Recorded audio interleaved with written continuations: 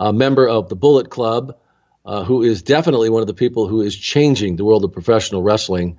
Marty Scurll is going to join us in just a moment. I'll tell you, I really had a great time meeting him. And then we tried to get this podcast together, and we were supposed to do it a day before, but apparently he has a new puppy and had a few issues with the puppy. Apparently, this new member of the family ate a lizard. Yeah, and he ended up having to take this little guy to the vet. But it's all good, as you're about to find out. So let's get right to it. My conversation with the villain, Marty Scurll. Ding, ding, ding. So how's the pup?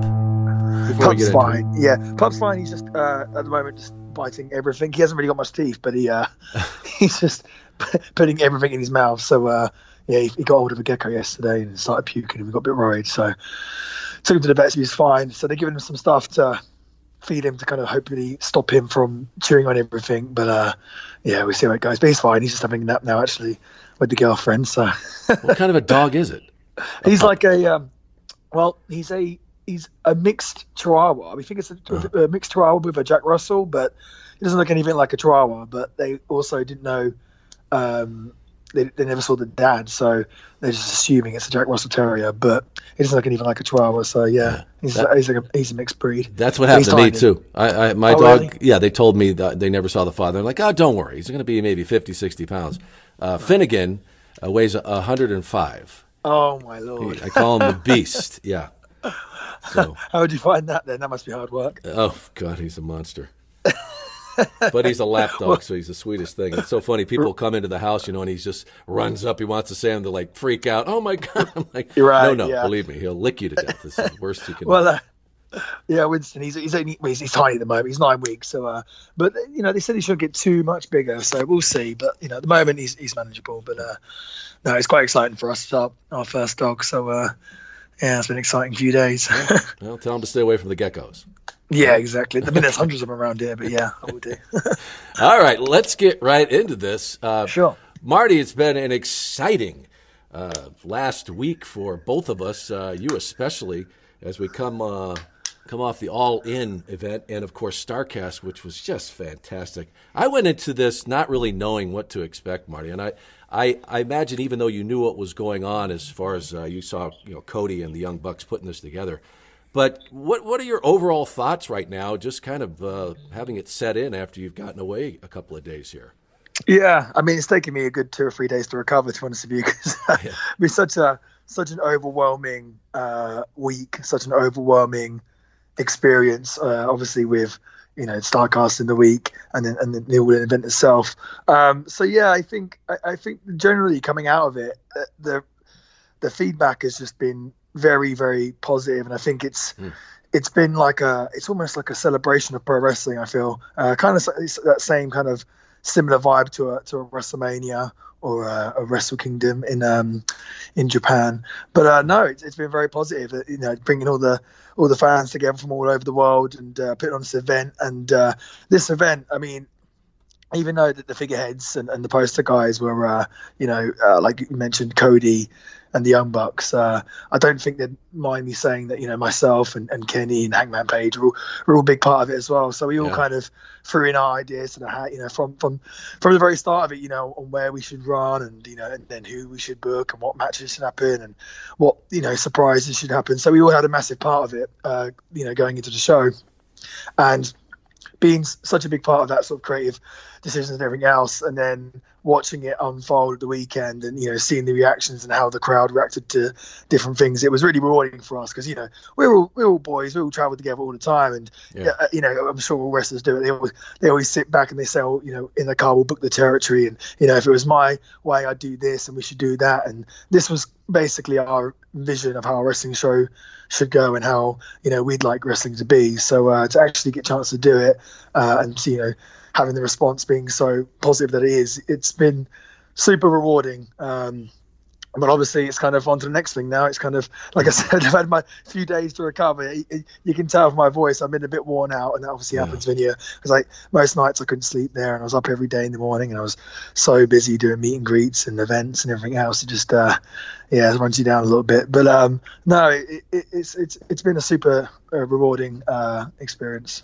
It was, what was really amazing to me is just seeing the mix of, like you said, to see it all come together kind of the way you envisioned. But what really blew me away was the connection between the boys and the other people involved. Of course, there were a lot of ladies involved in this too, but people from the business, and then the fans there. And I've been around a lot of events, especially when I was with the WWF and WWE.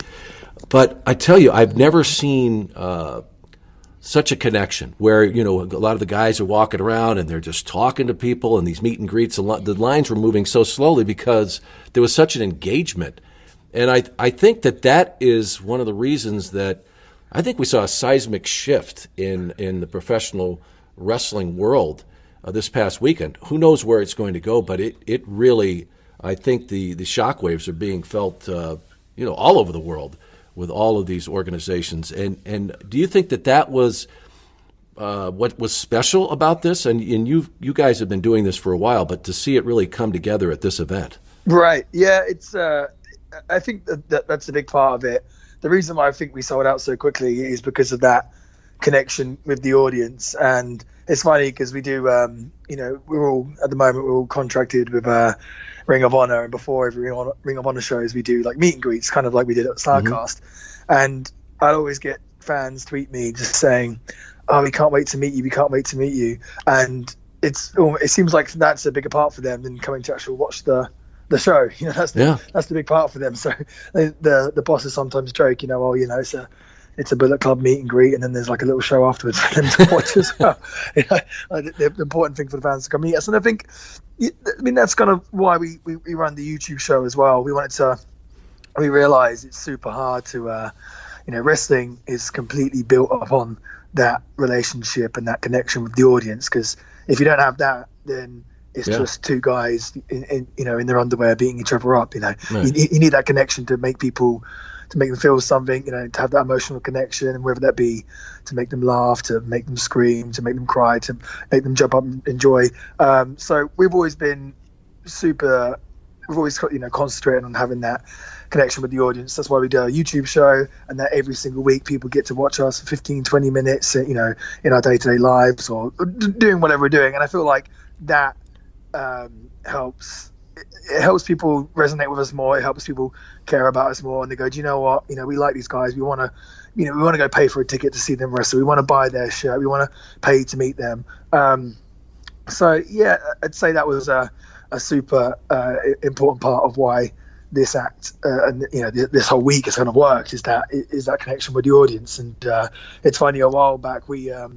Myself and the Young Bucks are doing a meet and greet in, I want to say Connecticut, I think it was, somewhere around there. And Mick Foley was there as well. And he came up to us, and I guess there were so many people wearing like Young Bucks t-shirts and Villain Club shirts or Bullet Club shirts. And he came up to us and said, "Listen, guys," he goes, "I've never seen anything like this." He goes, I was there for the Austin era, and this might just top it. Like I've never seen anything like it since. So, yeah, it was pretty cool. Only when he said that, I was like, wow, like, damn, maybe we have made a bit of an impression. No, and I think, Marty, if someone were to ask me what I thought the number one element to this and why it worked and why it was magic is exactly that. It's that connection that you guys have with your audience, with your fans. And, right. That goes from what you've, developed, what Cody's been doing, the Young Bucks, the list goes on and on of these guys that are these up-and-comers in the world. And I really want to get into that. But one thing I always love to do on this podcast is I'm always fascinated by everyone's journey. And I hope that I have this correct. I mean, you were born in 88, which, by the way, was my first year with the WWF. Oh, wow. But you were born in Littleport, or you grew up in Littleport, Cambridgeshire? That's right. Yeah, correct? Cambridgeshire. That's correct. And, so tell me a little bit about, your growing up. Yeah, well, so we grew up in a small sort of town. Was actually a village in Cambridgeshire, and my parents divorced very, very early. So my mother brought up just myself and my older brother, who's 2 years older than me. So we didn't. She was a single parent looking after us both, and she didn't have a lot of money or whatnot. So we were you hellions? Well, so we went. Well, I feel. My mum often reminds me, like, after my parents' divorce, we were living in a camper van for a while in my auntie's garden. Wow. But my mother, she always, God bless her, she always sort of, bent over backwards and did everything to make sure we, we had what we did. But we were definitely not very well off, because I remember as a kid going to someone else's house, and they had like cans of Coca-Cola in the fridge. And to me, as a 5-year-old, whoever it was, I assumed that they must be rich if they had that in their fridge. You know what I mean? Like, that's how bad. Yeah, that's perspective. Right. In my head, I was like, my God, it blew my mind. I was like, they must be minted. And they actually had a house. You had a camper. So, yeah, they probably did seem. Right. So, no, and my mum at the time, the way I got into wrestling was actually funny, because it was never... pushed upon me. My mother at the time was working in in a household where she looked after patients with disability, like older patients with sort of mental disabilities. And so when I wasn't at school, it was the weekends or it was summer holidays, my mum would take me to work with her. And being in a house full of old people, there's nothing for me to do, but there was a TV in the living room, and obviously daytime TV in the UK is not great for children, but they had loads of videos, VHSs, and all the VHSs, they were either horror movies, which I was too scared to watch, or they were wrestling videos. So I started watching these wrestling videos, and some of them were the old British wrestling, and then there was some old WWF videos like Royal Rumble 91 or whatever it was, and basically that's how I got into wrestling. So I started watching that, and it was just instantly, I must have been 5 years old, I was watching the wrestling, I was jumping up and down on the sofa, and literally there and then I was like, I want to be a wrestler. Like 5 years old. So of course you were a huge fan of myself and Lord Alfred Hayes. Oh, then. Of course. God rest his soul off Alfred Hayes. Yes. Absolutely. God, I loved him. A fellow British man. Yes. And Marty, I wish you would have had the chance to beat his lordship. You would have loved I would love to have done. Yeah, I would love to have done. But no, so it just took off from there, and like I said, it was never pushed upon me. I just became obsessed with it, and my mother just always assumed it would be a kind of a phase I'd grow out of, and just year by year my kind of love for it kind of grew. And it was funny because it seemed such a just seemed such a far-fetched thing when in my head was like, I want to be a wrestler. And coming from a village in England, everything just seemed so far away, if that makes sense. Like this idea of ideal America, it just seemed like such a absolutely, I couldn't even imagine it. You couldn't even grab the concept of it. Do you know what I mean? It just seemed such a far-fetched thing. But no, I just became obsessed with it, and So did you just start? You started seeing of course they had wrestling over there, an independent organization. So what was your first exposure, and then how did you actually start getting in the ring? So the UK is a pretty bizarre place. Like I don't know if I guess it doesn't really happen anywhere else in the world, but like tribute bands are a real big thing here. So like in the UK, sorry, maybe not so much now, but back when I was younger, like you could go see, it's the tribute Beatles or the tribute to the Who or whatever it would be, and they'd do covers and whatnot. Anyway, at the time in the UK, wrestling, the British wrestling had been taken off in TV, funny enough, in the year 1988, and pretty much gone, it nearly died pretty much. Like most of the wrestlers quit after that, and the houses were very much down. Mm-hmm. But then during that kind of Attitude Era time, or sort of mid-90s, wrestling started to get popular back in the UK, but from the American stuff. So then the old British promoters came back and run wrestling shows, but with like tribute wrestlers. So it'd be like, come to watch, All-Star Wrestling tonight with basically a fake Undertaker and a fake Kane and you name it. Yeah. It was very bizarre. Very bizarre. I think, funny enough, actually, were some of them really bad? Some of them are awful, and some of you have to look back. If you look at the posters, they're so funny. But Oh man! but funny enough, actually, Paige, who's in WWE, her dad, Ricky Knight, he's a sort of famous British wrestler who's been around for a very long time. But he used to play a part of. He was a tribute to Hawk, I think it was, from LOD, who's called the Legend of Doom, and he always used to tell us like, oh yeah, I used to make amazing paydays back then doing the LOD gimmick. Yeah. I just thought it was hilarious. But no, so I remember going to watch these shows as a kid and just being, I loved wrestling, so I was just like, yeah, this is the best. But at the same time being like, it's not quite right here. Like it's not, again, like seeing this for me was like an amazing experience, and it just. Like I said earlier, just the idea of actually anything to do with like American wrestling, or it just seems such a far-fetched thing. So no, I watched all these shows when I was a kid, and I used to go quite regularly. And then years later, when I was kind of sort of teenager, me and my friends went to a WWE live event, and I don't know, there was like a massive queue waiting outside to get into the venue. And me and my friends, just being kids like we are, we just started like wrestling on the grass with each other, just being idiots, just, putting each other in sharpshooters and, whatever, jumping up the tree and just being idiots, basically.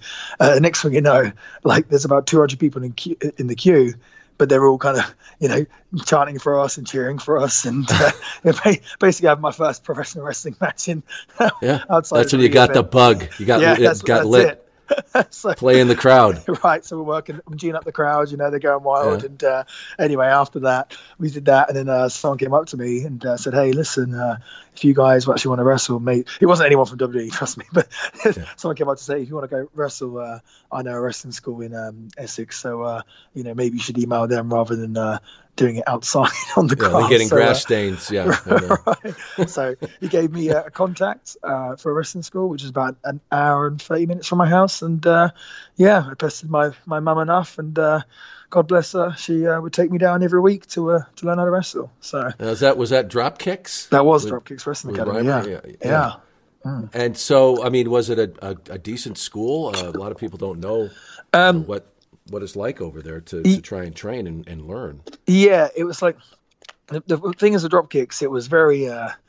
It was a well-known school, and it produced a lot of talent. But it was very. We did a lot of shoot fighting and a lot of amateur wrestling, and we were pretty much only taught old school British wrestling stuff, which I loved. Like, it's fantastic. But that was pretty much solely what we were taught. So I remember, like, it would have been like. I was probably already there for about 6 weeks until I even learned how to run the ropes or anything like that, because it was so ground based, so based on sort of the technical wrestling aspect and everything else. But I had a great time there. I used to love it, and it produced a lot of good wrestlers.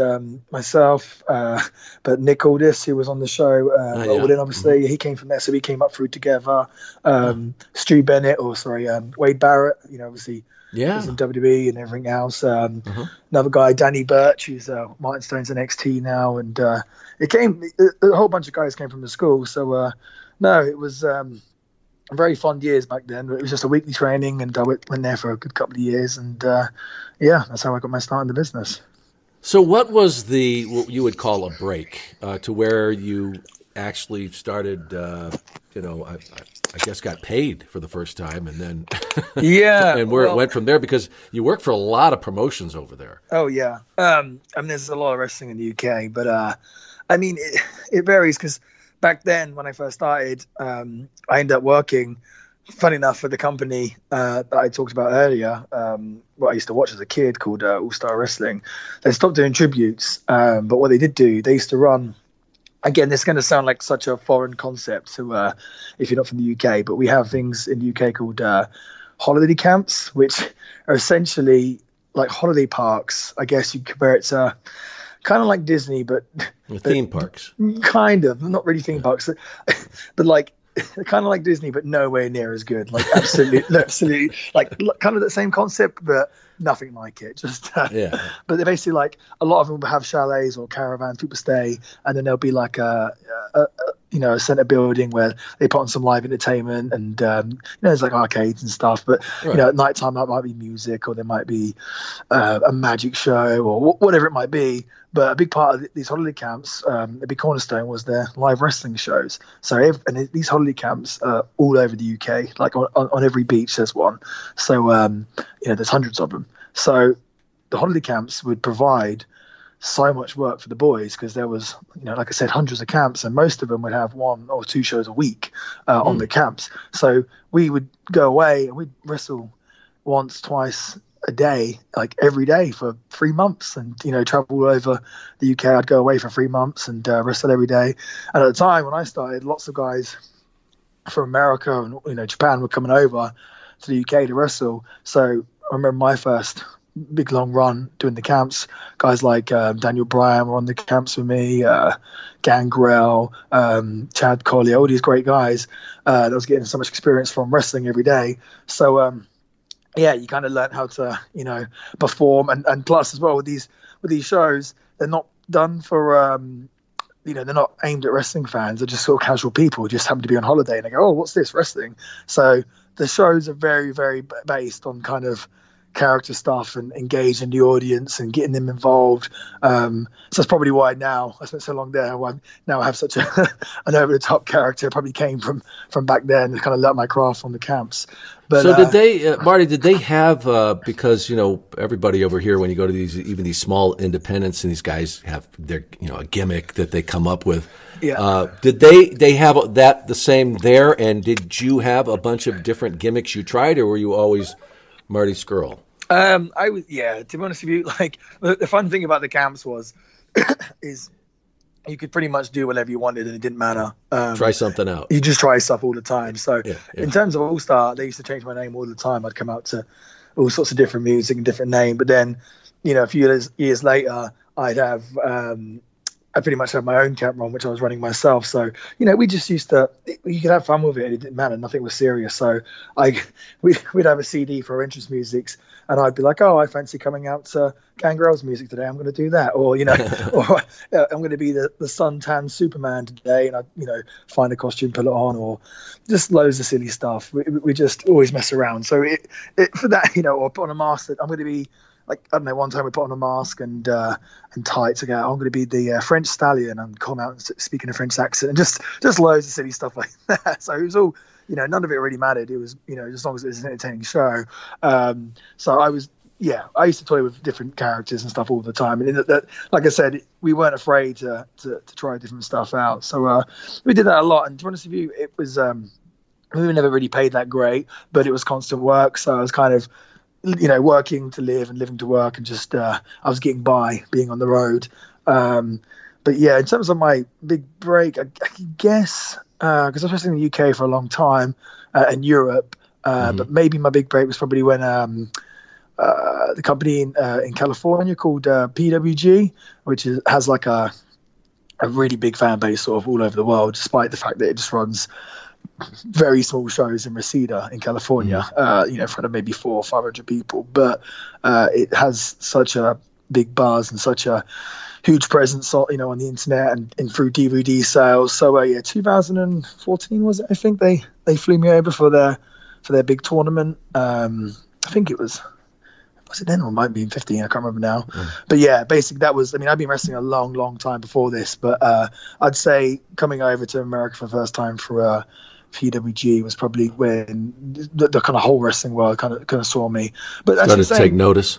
Yeah, actually, to be honest with you, maybe my break was maybe just before that. I had been wrestling for a long time, and I was normally a good guy, and then I got injured, and I basically broke my AC joint in my shoulder. So I took about 2 or 3 months off, and during that time was basically when I came up with the villain character. That was kind of, because I was like, this time off, okay, I could sit here, I could be upset, but no, let's try and come up with something new. Let's come back with with a big bang and try and make an impression. If I'm not in the top wrestling world now, I must be doing something wrong. So let's try and come up with something. And that's where I came up with the whole villain character and my moveset and everything else. And that was probably actually what gave me my kind of bigger break in pro wrestling. Yeah, and I really want to get into that too, where things really started to change for you. But I want to take a quick time out here, Marty, to mention one of our great sponsors here on Prime Time with Sean Mooney, MyBookie. Are you a wagering man at all, Marty, or like to gamble? Oh no, I try not to. Every now and then I'll indulge in Vegas. Nick Jackson, he lives to gamble. He gambles every day. Well, I'll tell you what, ever since I started this podcast and, the fact that I worked in sports for so long, people are always asking me, hey, who do you like in the game this week? And I'm not good at that. No. But I'll tell you, if you're one of those people who are in the know, you know the game, no matter what it is, and you think you know who's going to win, you got to check out MyBookie. And remember, who you're betting on is just as important as who you're betting with. That's why I always tell people to bet with MyBookie. Of all the bets you're going to make, they are your best bet this season. Now, they've been in the business for years. They have great reviews online. Just check them out on their mobile site, and it's really, really easy to use. That's why I'm urging you to make your way to MyBookie. You win. Guess what? They pay. They have in-game live betting, the most rewarding player perks in the business. And for all you fantasy guys out there, you can even bet the over-under on how many fantasy points a player will score each game. That's right. So, join now, and MyBookie will match your deposit dollar for dollar. Now, let me explain that. MyBookie will match your first deposit 100% up to $1,000. Just use promo code MOONEY, MOONEY, to activate the offer. Visit MyBookie online today. That's MyBookie, MyBookie. And don't forget to use the promo code MOONEY when creating your account to claim the bonus. You play, you win, you get paid. And Marty, let's talk about when you really started getting paid. Tell me about the evolvement of the villain. How did that all come about? Because that's when you took off. Yeah, it's funny. I just, like I said, I took this time off after I hurt myself. And it's funny, Steve Austin would always say, oh, you only learn how to work after you get injured. And I never really understood what he meant, and I kind of not suggesting I could work now, but I got it like afterwards. Yeah. Like so I kind of started to I kind of get it now, but no, I took that time off, and I'd been wrestling for quite a long time, and I've had some frustrations, and I did a little spell in TNA for a cup of coffee, which was a bit of a flop, and so you get a bit disheartened and everything else, and I was just thinking, what can I do? What can I do to stand out? I was thinking, in my head when you're younger, it's like, oh, what moves can I do to stand out and everything else? How can I? But then I was looking at myself, I was like, Marty, you're not going to be able to out flip this guy or do that. Or, you're not 6'5" or anything else. You need to work to your strengths, and you need to come up with something to make you stand out from the pack. So. Yeah, I had this idea because at the time I was such a fun-loving, exciting, personality and everything else. I said, well, okay, why don't we just turn everything on its head? Why don't I become basically an evil version of myself? And and at the time I was really getting into Evil Doink, actually, funny enough. Matt Bourne at the time, and I was like, and I just loved that character and gimmick, and I was like, I mean, my gimmick's very different to that, but that was some of the early inspirations. I was like, I'd like to be like kind of evil villain type character, or a Terry Funk, or Roddy Piper. So and at the time when I first did it, all kind of fell into place. It just like at the time, so I turned myself bad guy. And at the time, I was just getting different stuff written on my trunks, and like different slogans and stuff on the back. And a villain in the UK was in America they call it heels and faces. Right. In the UK we'd always call it blue eyes and villains. Blue eyes being a good guy, and the villain being the heel, obviously. So I just put villain on my trunks, and people are like, oh, hey, villain. It just kind of stuck. So I was like, oh, I guess I'm not Party Marty anymore. I guess I'm the villain, Marty Scurll. But everything just kept evolving. And then one day I was about to go out for my match, and I just saw an umbrella on the side, and I was like, maybe I should take the umbrella to the ring. That might work. Yeah. I don't know. So I took the umbrella to the ring, but in my head, again, it was kind of just me just being silly. And then I did that, and I got to the back, and I remember one of the boys was like, hey, man, that umbrella thing you came up with, that was pretty cool. I was like, oh, thanks. And then I remember the next week I I had a show somewhere up north and had to fly there, and I was like, I can't bother to bring an umbrella to the show, no way. So I didn't bother. And then once I got off the plane, someone tweeted me saying, I can't wait to see Marty Scurll tonight and his umbrella. So I was like, I better go to the shop and buy it. Better go get an umbrella. Right. So it just kind of stuck. And for me, I feel like it's more of a like a subconscious thing. That was wrestling sort of abroad at the time, or in Europe or everything else, and knowing I wanted to break out into America, Japan, I was like, this is kind of like a subtle nod to where I'm from, the UK. Umbrella being pretty synonymous with the UK. But yeah, that was it. All kind of evolved. Okay, maybe I could wear these big fur coats because I would just look like I could be idiot. And I like, again, doing all these shows for these years on the holiday camps kind of made me like not scared to try things. And another thing was some of these shows you did on the camps. I was to say, in all those places where you got to do all the, that's awesome. And some of the shows we did at the camps, they were like, some of them were huge, have 2,000 people, but some of them would be 10 people, and you'd wrestle in front of complete silence, so and anything you did, you wouldn't get a reaction. So like, I was never scared to be embarrassed, because I was like, it can't be any worse than that. So if I come to the ring with this silly costume on or whatever, and people think I look stupid, I can't be embarrassed. Do you look back now, Marty, and say what a great training ground that was? Because you really learned what was the reaction from an audience? Like anywhere from 2000 to 10, you probably knew, and you could try anything. Yes, exactly. That was actually, that's completely it. And lots of the guys would did him at the time, like guys like Sheamus, who's obviously in WWE now. Like I mentioned before, Daniel Bryan, Nick Aldis, all these guys would do it. But no, so like I was just never afraid to try anything different. And I remember at the time, lots of people like, "What are you like this gimmick? Why are you doing this for? Like, why are you doing that?" And I just became obsessed with the idea of just trying to stand out. How can I be different? What can I do? And everyone at the time was doing big crazy moves and all these sort of dangerous moves. I was like, okay, my new finisher. I was like, what's the most boring finisher I can think of? And I was like, oh, the crossface chicken wing. I used to hate Bob Backlund as a kid. I was like, let's do that. That's an awful move. And I was like, I'm gonna take this boring move and I'm gonna try and make it one of the most exciting moves in pro wrestling. And it became like a game to me to try and see how different and how I could make myself stand out. And then any time I do something and someone else would do the same thing, I'd be like, okay, I'm gonna stop doing that now. Maybe I could do this, because like I said, I just knew. I didn't have it, a million and one things going for me, so I just needed to stand out in every other aspect. So yeah, it's a developing thing, and it's still to this day now. I'm still constantly thinking, okay, what's the next thing? How can I, what's the next? What am I going to add to my repertoire next? What am I going to come up with? How am I going to have a new entrance or a new promo or a new outfit or whatever it might be? Because I want to keep the people guessing. I wanted to keep the people intrigued, and they say like it's the creative satisfaction I get from wrestling is my character development. And it's funny because I'll see myself do this stuff, and then you'll see other guys picking up on it and doing something similar. And so that kind of keeps me on my toes to also, not settle into the position I'm in and try and think constantly, okay, what else can I do? So it's a developing thing. And I still feel like I've got so many miles left in the character. It's got such long legs. I'm only just touching the surface with it. So it's exciting. Yeah, Marty, I don't know if you ever saw the movie Clockwork Orange. Oh, absolutely. But I'm telling you, that's part of the character, like with the umbrella. Yeah. And I don't know, where did the mask come from? Because that is a tremendous look. I have to tell you, that was one of the first things that just grabbed me, was that just that look with that and the umbrella. I'm like, wow, this is different.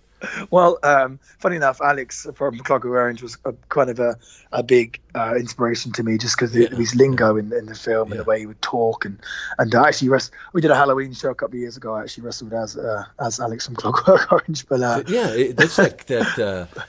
But that insaneness, but also it's perfectly normal, and it's just great. But go on. But no, the mask again. The mask. I remember. I can't even remember the album, but there was an album that I was listening to, and on the front of the cover was this dude wearing like a play doctor. I was like, damn, that's pretty cool. And I was like, at the time, I was trying to experiment with doing different entrances, but at the time I was just wearing like essentially my kind of like villain glasses and like a fur coat. But I saw this Plague Doctor and I was like, that's pretty cool. I was like, that would be cool for like an entrance, but I meant like a one-off. Do you know what I mean? Like as I was doing special entrances, I was like, okay, next big show, I'll try this mask out and see how it goes. So I did the show, wore the mask. I think people were a bit confused. Funny enough, it was when I wore this mask, it was the first time my dad had ever come to watch me wrestle. I'd been wrestling for about 10 years. And afterwards he goes, and I was like, oh, what do you think, Dad? Bearing in mind, there's quite a big show, 1,200 people there. They're all chanting Marty. They're all wearing my T-shirt. And my dad's like, bloody hell, mate, you look like a right plonker in that mask. I was like, oh, okay. So I was like, you might want to define plonker. Just like an idiot, basically. And I was like, oh. So I just wore it the one time and went back to wearing my glasses. But then, again, this is how social media and sort of that connection with the fans helps. Kind of like I said before with the umbrella.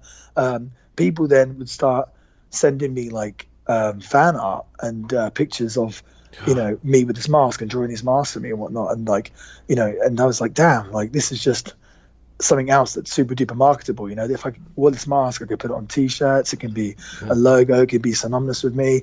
And I was always a big. I've told this story many times, but I remember reading a quote from Matt Groening, who wrote The Simpsons, and he said, "Oh, all great characters could be recognized from their silhouette," and that really like stuck with me. Because you looked at Homer Simpson's silhouette, you could tell it's him, or Bart, you can, or Marge, or whatnot. I was like, damn, he's right. And at the time, like years ago, when I first heard that, I was like, damn, like I've got a short back and sides. I had no facial hair at the time, and I just wore trunks and wrestling boots. I was like, I'm not trying hard enough to stand out. I was like, look at Legion of Doom, look at with the face paint and the mohawks and the spikes, and look at this guy and all my favorites. And it's like, I need to stand out. So that's when I cut my hair all silly. I grew up my facial hair and whatnot. Got the glasses. But then I was like, oh, this is even better. Imagine if I had a mask and a top hat. Like, you're never going to mistake my silhouette now. Do you know what I mean? Like, brilliant. Right. So I was like, maybe we'll keep it. So then I just kept it. And then it would be a case of I wore it a few more times, and I noticed fans coming to shows dressed up as me, wearing the mask and whatnot. And that was another thing I always thought with wrestling as well. I always like when other guys ask me for advice and whatnot, I say to them like, okay, well, we're wrestling with characters, like superheroes or no pun intended villains. But I said it should be easier for a fan to be able to cosplay as you or just dress up as you. If it's not, then in my head you're doing something wrong. So it's if someone dresses up as Kane, they're Kane. It's easy to do, or Undertaker, or whoever it might be. But then if they say, I can't even think of another wrestler, but a trunks and boots wrestler, it's kind of like, oh. And also I think about it as well as in terms of what would look cool in an action figure. I feel like if my character now had an action figure, it'd be like, oh, that's badass. It's got little, it's got little props to go with it. And I was going to say, it's got little extras. Right. So and it's just things that resonate with people, and they can say Marty, Scurll, and they can instantly, it's a recognizable. They can think about, they can picture it in their head, just easy like that, boom. And so, that's always what I, like kind of again going back to standing out. I was like, that's where I City Master the ring and see how that goes. Well, another big part of this too, Marty, is, and you mentioned it, this connection with your fans, and that they're the ones that kind of started this, with you thinking, gee, is it going somewhere? And then they're doing drawings, and it's this organic connection that they kind of feel like they're a big part of it too. And that is another huge part of this, that they feel like it's theirs. And if it ever reaches a corporate level, that may change, but now it's theirs, and there's that incredible connection. Yeah, and that's what it is, and as well, it's all with me. It's all organic as well. It's all just a lot of stuff I say and do. It's the real me. Obviously, they say in wrestling, you got to be yourself times 100 or whatever it might be. But it's true. I'm not trying to portray something that I'm not. Obviously, my wrestling character is a lot more extrovert than I am in real life. I don't walk around with a mask and it on, but it's still a big extension of me, and I think people can tell that. They can tell, and they can get behind it. It's if someone's talking and they believe what they're saying, or they're pretending to be something they're not, the fans they know it. They can feel it, and it's tough for them to get behind. But I think with me, it's raw, it's organic, it's authentic. So it's easy for the people to get behind it. And and it's funny, and a lot of people, I get sometimes criticized when I think wrestling fans look too much into it and they say, oh, these people are cheering for you. You're not a heel. You're not a real heel. And I say, whoa. Never said I was a heel. I'm a villain. Do you know what I mean? Yeah. If the people want to cheer me or boo me, that's down to them. That says more about them than does me. I'm not, I'm just going to be who I am. That's down to them. But the thing is, I was saying I was doing these promos, I was saying this stuff to try and like strike a nerve with people, but at the same time, people going, oh, he's a bit of a dick, but he's kind of right in what he's saying. So we like him. I understand. Lots of people they've had tough times themselves and they've been disheartened, and they see themselves as a bit of a villain themselves. So so they can relate to me and they can resonate with me. So. Well, when it comes down to it, you're an entertainer, and however that person perceives it, you entertain them. They want to see more. Yes. And one thing that you guys all have in common, and this you can go back to talking about people like Steve Austin or The Rock. You mentioned that at one point, you had this chip on your shoulder. You were frustrated because you were trying to fit into what you thought other people wanted. And when you guys made this decision, Cody and I'm sure that the Young Bucks were in the same situation, finally said, you know what? I do it my way or I won't succeed. I have to do it my way. And is that really what it came down to for you? And that's when things changed? Yeah, I think things started changing for me when I just stopped caring about what people thought and trying to fit into the rules of these kind of unwritten, imaginable rules that wrestling has. So, they say you're not supposed to do this, you're not supposed to do that. But in the end, I was like, do you know what? Like, I'm just going to do what I want. And, the most important thing is to me now is just to get over. So, and it's like, when you try and fit in too hard to the wrestling, that's when you just get lost in the shuffle. So, I think that was a big part of it when I just kind of stopped caring and just kind of just started taking risks, basically, and basically just not being afraid, just not being scared, and prepared to kind of stand up and do something different. I think that's probably my biggest asset, I'd say, was that I'm not afraid to take risks. So if I'm doing a match or whatever it might be, or a promo, and for example, in my head I'm like, well, I could do this, and I pretty much know for a fact that's going to get a reaction and people are going to respond to that. Because it's been a tried and tested formula with other people. But in my head, I'm like, no, let's try this, and it might work and it might not, but it's a risk I'm willing to take. And if it doesn't work, it's like, okay, whatever, wash my hands of it and move on. If it does work, though, it's just so much more rewarding. Do you know what I mean? It's just so much more like, yes, I've created something and it's paid off. Kind of essentially like the whole all-in event of the week. It was an idea, a concept, which seemed like a crazy idea. And then very soon after coming up with it, we realized, actually, no, this isn't crazy at all. This is a reality. But I think that's where all us guys kind of get along well together, and we gravitate towards each other because we all desire that creative freedom and satisfaction, and we always like, what's the next thing? What can we do? What's cool? How can we make the wrestling world, a better place? How can we, how can we expand? How can we do something different? And I kind of feel like that's why we kind of gravitate towards each other, and sort of inevitably all end up getting put together in the same group. But no, I think that's it. I think it's just you can't live your life afraid. You got to take risks, and we're risk takers. That's exactly what I was just going to say. You're willing to jump. You get to the edge of that cliff and you go. And right. Tell me about that relationship, though, with the Bullet Club, as everyone likes to refer to the Young Bucks, Cody, you. Tell me about that union with you guys.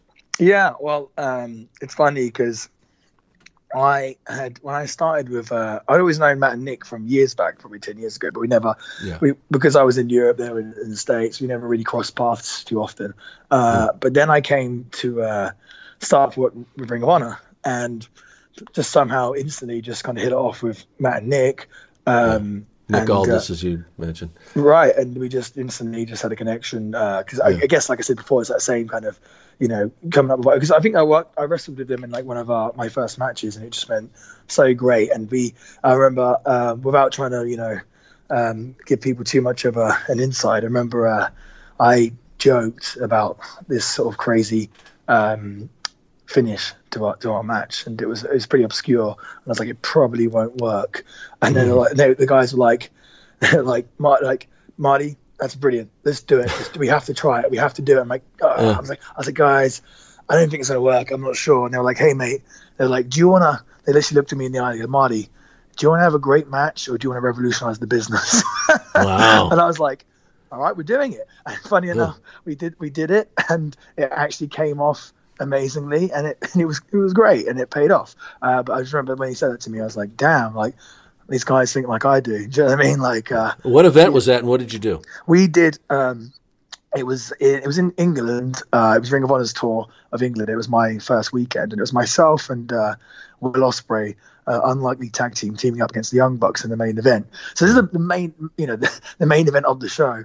And basically, Matt and Nick have a move, the Meltzer driver, which is Matt has the guy up in a tombstone. And then Nick jumps to the top rope and does a front flip and does like a spike tombstone with a 450 splash. Since it's a pretty nuts move. It's already an insane move, right?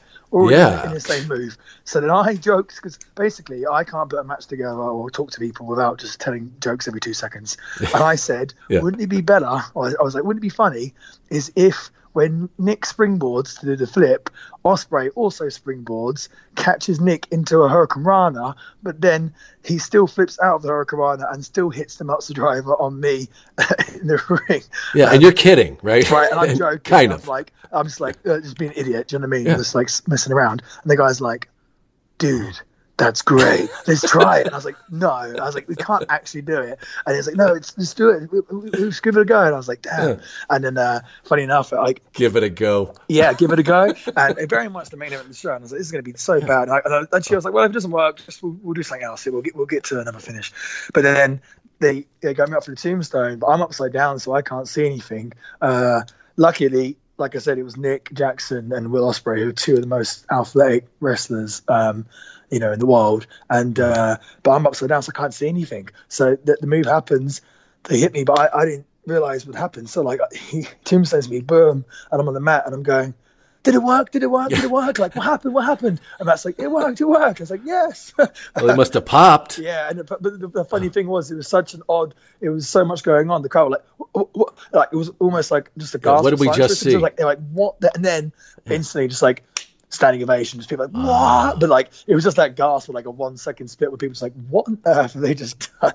So but that kind of that weekend we kind of, like I said, became really good friends and wanted to always be with each other and bounce ideas off each other. And then it was funny because we started riding together and whatnot. And then I got the call to come start working for New Japan, and the Bucks and everyone else, obviously they're in the Bullet Club already. And the way New Japan kind of works, they're very based on the stable. So pretty much everyone is aligned to a group. So there's Chaos, there's LIJ, there's Suzuki, and there's Bullet Club, but majority of wrestlers are at least in a group. And they rang me up and they just said, okay, Marty, we want you to join Bullet Club. What do you think? And I was like, I guess I don't really have, I was like, I guess so. And I was like, oh, isn't that funny? I've been hanging out with these guys all the time, and now I'm gonna be part of the group officially. So so now it's like, we're together all the time. We're together every single week, whether it be autograph signings or, wrestling, and, either Ring of Honor or New Japan. And, I probably spend more time with those guys than I do my family and my girlfriend and whatnot, because obviously we're on the road so often. And then, you become, it's cliche, but you become like brothers, and, you bounce ideas of each other and you bicker like brothers do. But no, it's definitely been like some of the most fun times for me, not just in my career, but like, in my whole time life. So I'm very blessed to have friends like them. So what's going on with New Japan? I mean, 2 years ago, a lot of people didn't even really know what was going on with them, and now they seem like this huge, organization that is overtaking the United States in a lot of ways. What's happening with New Japan and also Ring of Honor? I just think. There's always been a cry. I spoke to you about this the other day, about there's just always been a cry just for alternative products and people. people, they've always wanted it since, WCW died out, ECW died out, and people are like, okay, WWE, this is wonderful, but we want more. And there's so many wrestling fans now where just that same thing's not, it's not enough.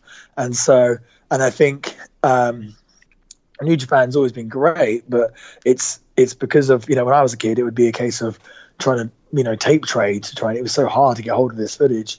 But now in the world we live in, where everything's so accessible and it's so, it's so easy to get hold of, people are actually seeing it. So I think that was just the case. Yeah. I think it's just the case of getting eyes on the product. And New Japan, for me, it's like my favorite place to work and wrestle, because it's just, I don't know, it's just, I talk about organic and authentic, and I think it's just the best example of it. It's still so well respected, and it's so, the people treat it like a sport, and the fans are just so, they're so invested into everything, and they're so respectful. And I just think it makes me laugh so much when I feel like there's maybe less so now, but there was always like a perception of, Japanese wrestling is just guys where they hit each other hard and they just do loads of stuff, and it's like, no, that's completely not true. If anything, the stories that are told in the ring in Japan, I don't think can be touched anywhere. I think there's the best storytelling wrestling in the world. I think it's got the best psychology. I think the excitement, if you've been in those buildings and some of those main events when the room's shaking because it's just sheer emotion and connection with the audience, just through the storytelling in the ring. And I think it's funny when people say that, because I watch WWE now or whatever it might be, and the guys are doing a million and one things, and kicking out of 10 finishes and whatnot, and people think that's the same in Japan, but that's not the case at all. Like, everything over there is very protected, and I love the style of wrestling, and it seems like a lot of the rest of the world are getting the bug as well. So no, it's it's going to continue to grow, and obviously Ring of Honor as well, working with them, I think it's a great partnership. And look at next year, we've got Madison Square Garden place sold out in a day or whatever it was. Apparently the WWE haven't sold out Madison Square Garden for 6 years or something. So it's been a while. So it's that's how much more evidence do we need? Then okay, these fans want something new and something exciting, and we're giving it to them. Yeah, and you've seen these crowds getting bigger and bigger. Let's get to what we just experienced this past week with All In. And like I said, I think we've seen a seismic shift in not just independent wrestling, Marty, but the world of professional wrestling. Let's get right to it and talk about your match. Of course, the buzz on the internet is the controversy surrounding your match with Okada, and the length of it, and people saying it went too long, and the reason you didn't come out for the curtain call. Can you settle that right away so we can talk about what a tremendous event it was? Yes. Normally I don't like to reveal the curtain back too much, but in this case I will. No, we didn't. Actually, we went a minute over, but we didn't go. People saying like 14 minutes over. No. Yeah. The show ran 14 minutes over. So a bunch of the other matches went over. Which is incredible that it was only 14 minutes. Right. But like a bunch of the other matches went over. But obviously, I guess our match was crucified because obviously we were the match on just before last. Yeah, do you know what I mean? Like, so it looks like, oh, these guys went over, but it's like, no, the show went over. And just before I went out, Nick Jackson said to me, Ricardo, I just said, guys, whatever you do, don't cut anything. Just do whatever you do. Even if we go on dark tonight, it's fine. Just do what you got to do. So I obviously took that from the boss's mouth. It's funny, people were like, you guys went 14 minutes over. And I was like, okay, so we did 26 minutes. So you're suggesting that they booked a semi-main with like months and months build to have a 12-minute match, right. So no, but that's obviously it's funny, these ideas people get in their heads and stuff you read in the dirt sheets and whatnot. I just think I like a lot of those guys who do that stuff. I respect, and it's great. People can make a business from that, but then sometimes I just read stuff and I go, wow, this is just just wrong. Like it exposes them. I'm like, well, this is just a complete lie. Like, this is a made up thing, you know.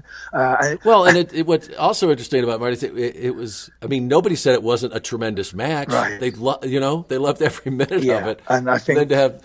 Yeah. And I think, like, Nick was, I think he said the next day, I think his him was like, oh, Marty, I think he might have joked about it, like, Marty went 40 minutes over, but like, as like a joke, you know. Right. But so that's sort of the narrative has been spread. But no, we got told just before we went out, don't cut anything, do your thing. We did go a minute over, so I'm guilty of that. But like I said, the whole show was running over. And in terms of the curtain call, I didn't know what was going on. None of us, I think it was a spontaneous thing. I was in the semi-main match, right? So I finished my match. I'd cooled down or whatever, blah, blah, blah. I was in the shower. I didn't know what was going on. I didn't have a clue. And I'm pretty sure they cut the monitors in our room after, because it had gone off air. So this has happened it's funny because this has happened a whole bunch of times at Ring of Honor shows. Because majority of Ring of Honor shows, we'll come out at the end, the Bullet Club will come out and we'll do a bit. And It's happened many a times where I've been in the ring with Cody and I'm like, Bucks, get out here, come on, Bucks. And they've been in the shower, no idea what's going on. And we just sit there in the ring like idiots and that's that. And it's happened, when I've not made it to the ring before because, I don't know, there's just so much going on. And we never talk about it. Never say, hey guys, at the end of the show, let's all go to the ring. And it just happens sometimes, you know what I mean? So I was none the wiser. And then I'd go out the shower, whatever. And then Matt came up to me and was like, oh, where were you, dude? And I was like, what do you mean? He's like, oh, we're in the ring. We were calling for you. I was like, oh, I'm sorry. So, no, it doesn't mean that I'm leaving the Bullet Club just yet. No, not just yet. People come up with, yeah. Well, folks, there you have it, the scoop from the source, okay? Let's put it to rest. I'm sure people will hear 1,000,001 different stories to what I just told you, but that's my that's my story. But looking at the event itself overall, and I don't know how much you got a chance to see from behind the curtain, but start to finish, really, what was your overall view of what you guys did that night? To me, it was one of the... I haven't seen all of it completely yet. I still need to get to it, but from what I have seen, I feel like it's the greatest show of all time. Like it just had so much and just something for everyone. And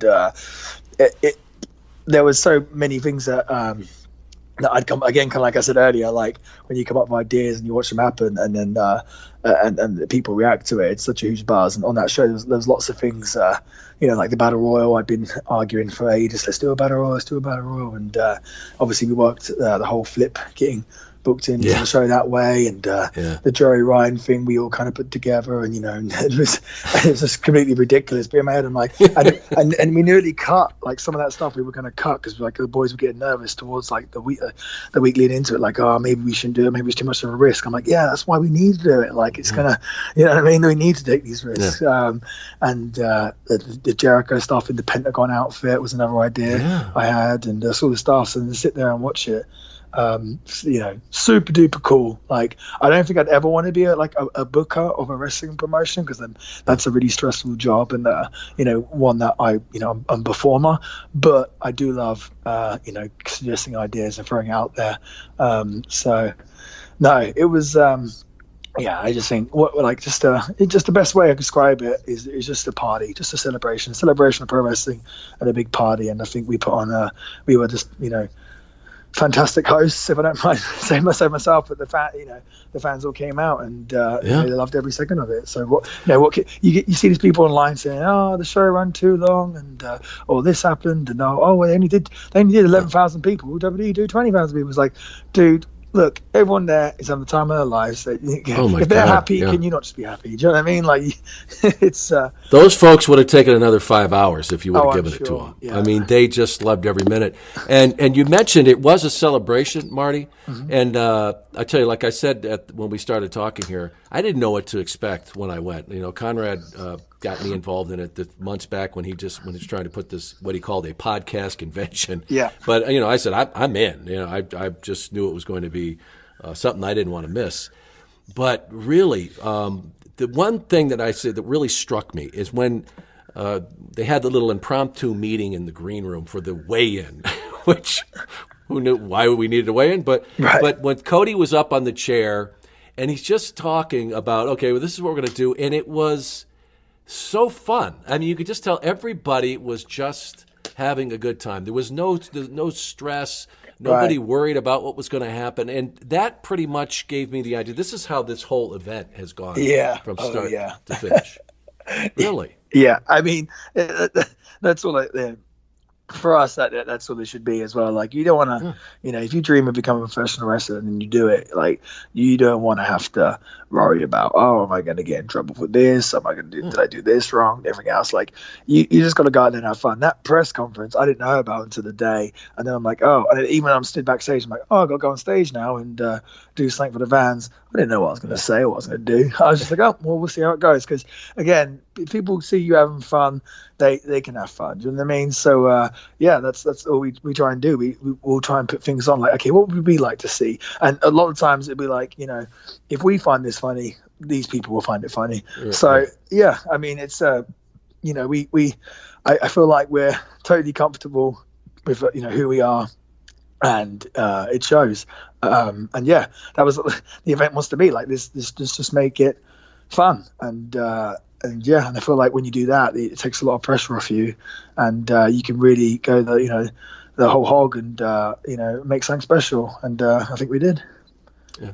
Well, I know it's very, very difficult for you to decide whether or not to become a professional singer or stay in the ring, because I know you're renowned as Cody describes your voice of an angel. Yeah. But how did that all come about? And before you say tell me about that though, is that as I mentioned, it is about entertaining people. Yeah. And when you get into the up on the stage and you do the karaoke, people are just having a great time, and it's Marty Scurll up there. And then when you're in the ring as the villain, they accept it all, and they just want to be entertained. So how did that all start, though? Because it is this. It's part of what goes on. I mean, again, that was everything that seems to start always kind of starts as a rib. It was just, we always float ideas on our YouTube show, and we always try and come up with like little angles and storylines. And I don't even know why, but I guess I was just constantly singing, like, in the car with the boys and just acting like an idiot. And I was like, wouldn't it be really funny if I don't even know why I had the idea. It was like, if I told you guys I was quitting the show because I wanted to go seek my real passion of being a famous pop singer. Right. Yeah. And they're just like, and it's like, we'll just start singing every episode. And the guy's like, that's hilarious. Let's do that. Yeah. And obviously I can't sing, to save my life, but it was just, again, we're just trying to come up with city content and whatnot. But yeah, within like 1 or 2 episodes, the people, just the reaction to it was just ridiculous. Just people, I don't know, I guess like people just know I don't take myself too seriously, and it's a very British humor thing as well, like this kind of self-deprecating style. I'm not afraid to slip on the banana peel and make a bit of an idiot of myself if it means entertaining people. So that was the idea, and just every week on the show it's got bigger and bigger, just like the response to it, just like, Marty, sing, and then it was a case of I was in the ring once, and after the show we did a post-match speech. Actually, he made it to this one, and Cody put me on the spot. He's like, ladies and gentlemen, Marty Scurll's now going to sing for you, and I was like, Jesus Christ. And honestly, that the first time I did it, I was in the ring, and I was shaking. I was very nervous. I was like, bloody hell. But then I kind of got it. I did it the one time. I was like, dude, this isn't like you have to be good at singing. It's just like you just got to throw yourself into it and entertain people. And you see the smiles on people's faces. And it's funny because a lot of the fans, they'll come to like a Ring of Honor show, especially like if we're doing TV tapings. Some of them are super duper long shows, 4 or 5 hours long, because they're taping 4 tapings. And they'll come up to me and say, man, the highlight of the show was you guys at the end of the show. And when you sang that song, that was the best part of the show. And I'm like, I was like, that's not even a part of the show. Like that's just us being silly. But it is. Right. And I think it is now. But I guess the people, they like it when they, that curtain's just being drawn back a little bit and they're invited in. I think that's what they like about it. And where they're like, okay, the show's over now, but these guys are going to interact with us on a personal level. And I think that's really what the enjoyment they get out of it, as opposed to my beautiful singing voice of an angel. Yeah, and it was quite a performance. I've never quite heard "Sexy Boy" done before like that. Well, and, folks, that was my. They were like, "Oh, you do a karaoke session, whatever." And it was one of those things. I was like, "I'll do whatever you need me to do." And then when I actually got to it, I was like, "Damn, how am I going to entertain people for like an hour and a half of just me and a karaoke machine?"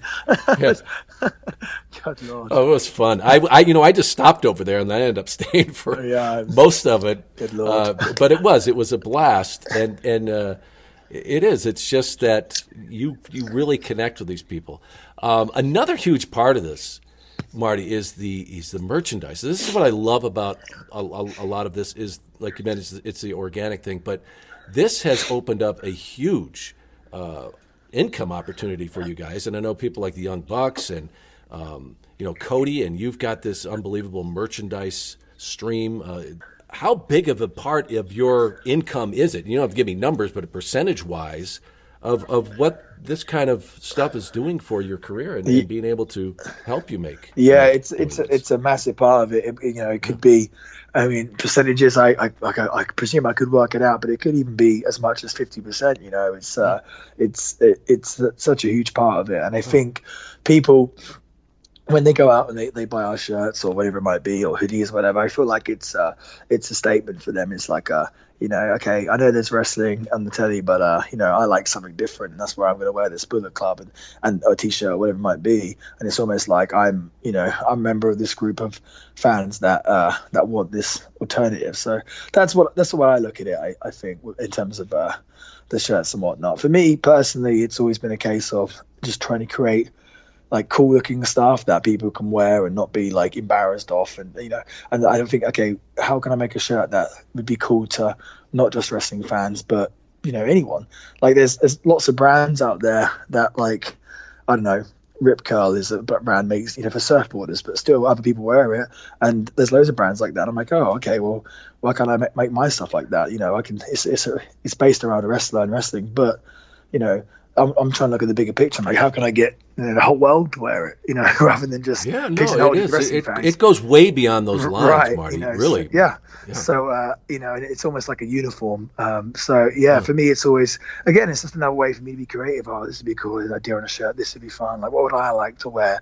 It really took off when we got the deal with Hot Topic, and our stuff got in there, and now we're just the t-shirts are always in there, and they're constantly in the top 10 sellers, and sometimes we even hit like the best selling shirts in there, which is just insane when you think they stock like Marvel and Harry Potter and Disney and all this stuff, and then there's like our stuff's best selling stuff. So again, it's just, and I think like it's just the fans, they know that's how we make an income, and they know like, okay, well, they're wrestling on the show, there's only 1,000 people there, but we can help support them if we buy this shirt or Pro Wrestling Tees, or we buy this from Hot Topic, or whatever it might be. So it's almost like the fans, they want to they want to support us, and they know by buying like our stuff, like a lot of the money is going directly to us, and that's what people, they want to help, they want to support. So it's a massive part of our act for sure. And it is amazing that you see this merchandise in Hot Topic. Right. That it's just like mainstream for everybody. Right. Yeah. So where do you see all of this leading? Where do we go from here? Because I said the world has changed in professional wrestling. But where do you think it goes from here? Well, honestly, I just think it's gonna. Honestly, I just feel like it's going to continue to grow, and I honestly, see the business changing in the sense that, like, I don't know how much longer it's going to be a case of, everyone wanting just to work for like the one company. I think people are going to have a choice now, okay? Because before, 10 years ago, it was probably a case of you either want to make money in this business, you go there, or you don't, and you don't make money. But now it's like the boys, they have a choice. The fans, they have a choice, and it just makes for a better time in the business. And I can see continuing to grow from strength to strength, and it's exciting for me as a performer to be in this time and to have so much choice, and amazing places to work, and just good places to earn money. I think that's the big key, is just to we can't wrestle forever, so while we do, we need to make an impression and make that money so we can live our lives. the fans, that they keep coming, and which means we can do this. So now I can honestly, without giving away too much, I just a lot of big things are going to be coming soon, and it's going to create for maybe the most exciting time in wrestling for sure. Yeah, and that's amazing. And I don't know if you consider yourselves trailblazers, but Marty, really, you guys are allowing, and these other boys that you work with, and I should say ladies as well, but to control your own destiny. That's been a big change. Because before, when you had promoters who basically controlled the business, and this is even back in the territory days, maybe you had more creative freedom. Yeah. But really, as far as where you want to be, and it's really now it's in your hands, and I think it's tremendous. It's like I said, I don't know where it's going to go, but you said big things are coming, and I can't wait to watch it. Yeah. Well, no, I appreciate that, Sean. That means a lot coming from you. Obviously, I still watch you, back in the day, and that's really cool to hear that from you. And yeah, thank you. And, obviously any of my fans that are listening, I'm a villain, but I do love each and every one of them very dearly. And, like as cliche as it is, it's down to them, is the reason why I get to do what I do. So, without them, there is no villain, there is no all in, there is nothing. So, it's all down to the fans. And, if you keep supporting, we'll keep performing. That's how it works. And another thing I want to tell you, Marty, and this is what I saw, it was old school and new school. A lot of these guys that from back in my day, even before, were a part of this. You guys brought them in, and the thing that really stood out to me was respect on both sides. It was the old school guys just appreciating that you guys are upholding the ground that they laid, the pavement they laid here, and you guys have a great respect for the business. And I think for a while they thought that was slipping away. Right. And I had many conversations. I sat at the bar with Sergeant Slaughter for an hour, and he said that he was just so impressed with this new generation. Yeah, with you guys. So it's tremendous to see. Well, you got to remember as well, it's like a lot of these guys as well. You say like the older guys and whatnot, but like we all, this. If you're a wrestler in 2018, chances are you grew up a massive wrestling fan because, right. Back in the 80s and stuff, business was booming. People might have just decided to become wrestlers just because it was a way of earning money. But, at least until now, if you've been a wrestler, it's probably because you grew up as a massive wrestling fan. So, we go backstage and I see Sergeant Slaughter or I see yourself and I think, oh, bloody hell, I used to watch these guys on TV when I'm little. So that's cool for me. Do you know what I mean? It's, and I can, I'm sure I speak for the other guys as well. It's like, oh damn, that's whoever, and it's exciting for us. So of course, it's it's super cool to be able to get those people involved in what we're doing, and and learn from guys who've been there kind of before us, and for them to still be involved, and it's no, I agree with that. I actually thought about that as well during the whole time of Starcast, just how cool it was that we were kind of on that same sort of level playing field, and how many just cool personalities that were there, and just they all came in for the party. It was a great time. Yeah, and Cody has carried on that tradition. I am sure his father was looking down and smiling with great pride that Cody has kept that legacy alive. Absolutely. No, that was super cool. And also another cool thing about that is obviously as good a friend as Cody is myself, Nick actually as well. We've been best friends for since we were since we got started in the business sort of 15 years ago, and he had a lot of success in wrestling very early on, and I feel like if you asked him a year or two ago, he kind of got a bit disheartened in the business, kind of like I said about before I was a villain. I feel like he was in similar shoes then, and not everything had gone his way, and just to watch where he's come, like from where he was then to where he is now, is just it's been super duper cool to watch him grow and take that NWA belt, which people call a dead brand, and then go on to make it mean something, and to go out there and get that reaction, what they did, and make that belt just mean something again. It was just super cool to see. And even though he lost the match, I think he definitely comes out of that show like a much his brand much stronger than it was before, and I'm looking forward to seeing the future of him as well, and the NWA, to be fair. Yeah, and many of my listeners are they listen because they love that era of the 80s and 90s, and I've had all these superstars on, and so I imagine you're going to be getting a lot of new fans from them listening to this podcast, because I really, before I left, I said I've got to get that guy on, and now I feel like my podcast is now evolving, because before I thought, oh gee, would they want to listen to these people? And then I said, hell yes, because this is the new generation, and you know what? It's in good hands. Yeah, sure. And really, Marty, what is the best way for folks to follow you, get in touch with you?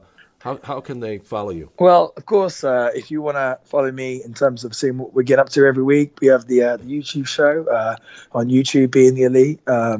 We put so much of our hard work into these videos, and it's a constant thing every week. We're coming up with ideas, and then when we meet at the weekends, we spend the majority of our times filming it. It's kind of funny. We always joke how I'm sure a lot of without sounding disrespectful, but back in the day in wrestling, I feel like it was a case of the guys would wrestle the shows and then they'd go out and party and do whatever it was.